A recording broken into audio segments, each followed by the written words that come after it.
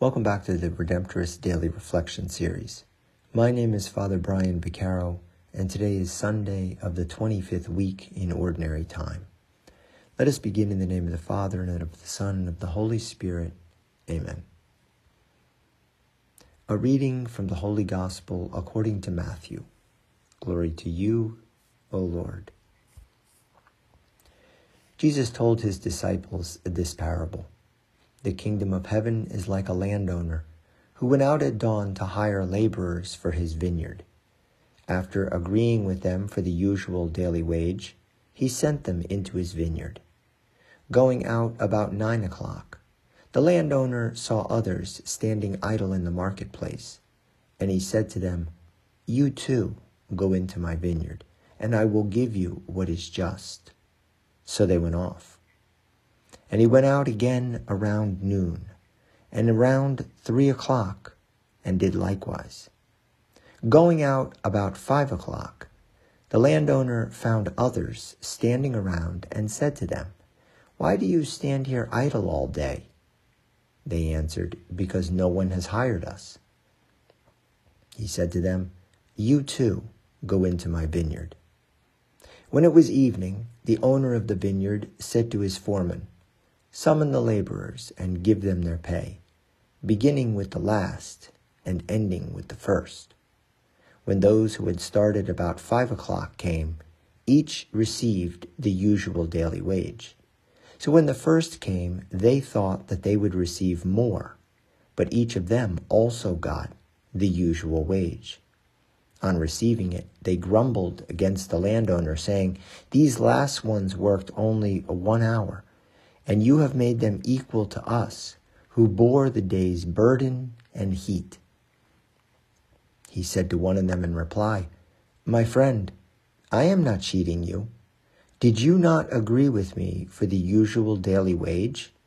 Take what is yours and go. What if I wish to give this last one the same as you? Or am I not free to do as I wish with my own money? Are you envious because I am generous? Thus, the last will be first, and the first will be last." The Gospel of the Lord. Praise to you, Lord Jesus Christ. In the parable from today's liturgy, which I just read, the landowner was totally equal in how he paid the workers. Whether they started at dawn, at 9 a.m., at midday, or in the afternoon, all of them were paid the same wage. And this is how God treats all people regarding eternal life. All people that make it to heaven get their same reward, eternal life with God. God does not differentiate among those who were lifelong faithful followers of God, those who became God's followers late in life, and those who had a deathbed conversion. All are treated the same. For human beings, this does not seem fair because we generally judge and treat people using a scale. For example, people who do a couple hours of work get paid less than those that work a full day. Those who have more education generally get paid more than those that have less education. But this is not how God works, because our God is a God of love and mercy. And it's a good thing that our God is not like human beings and does not judge on a scale like we do when it comes to heaven, because we are all sinners. And if God judged us on a scale according to our sins, I think that many of us might find ourselves unable to enter heaven. But luckily, our loving God has a different standard.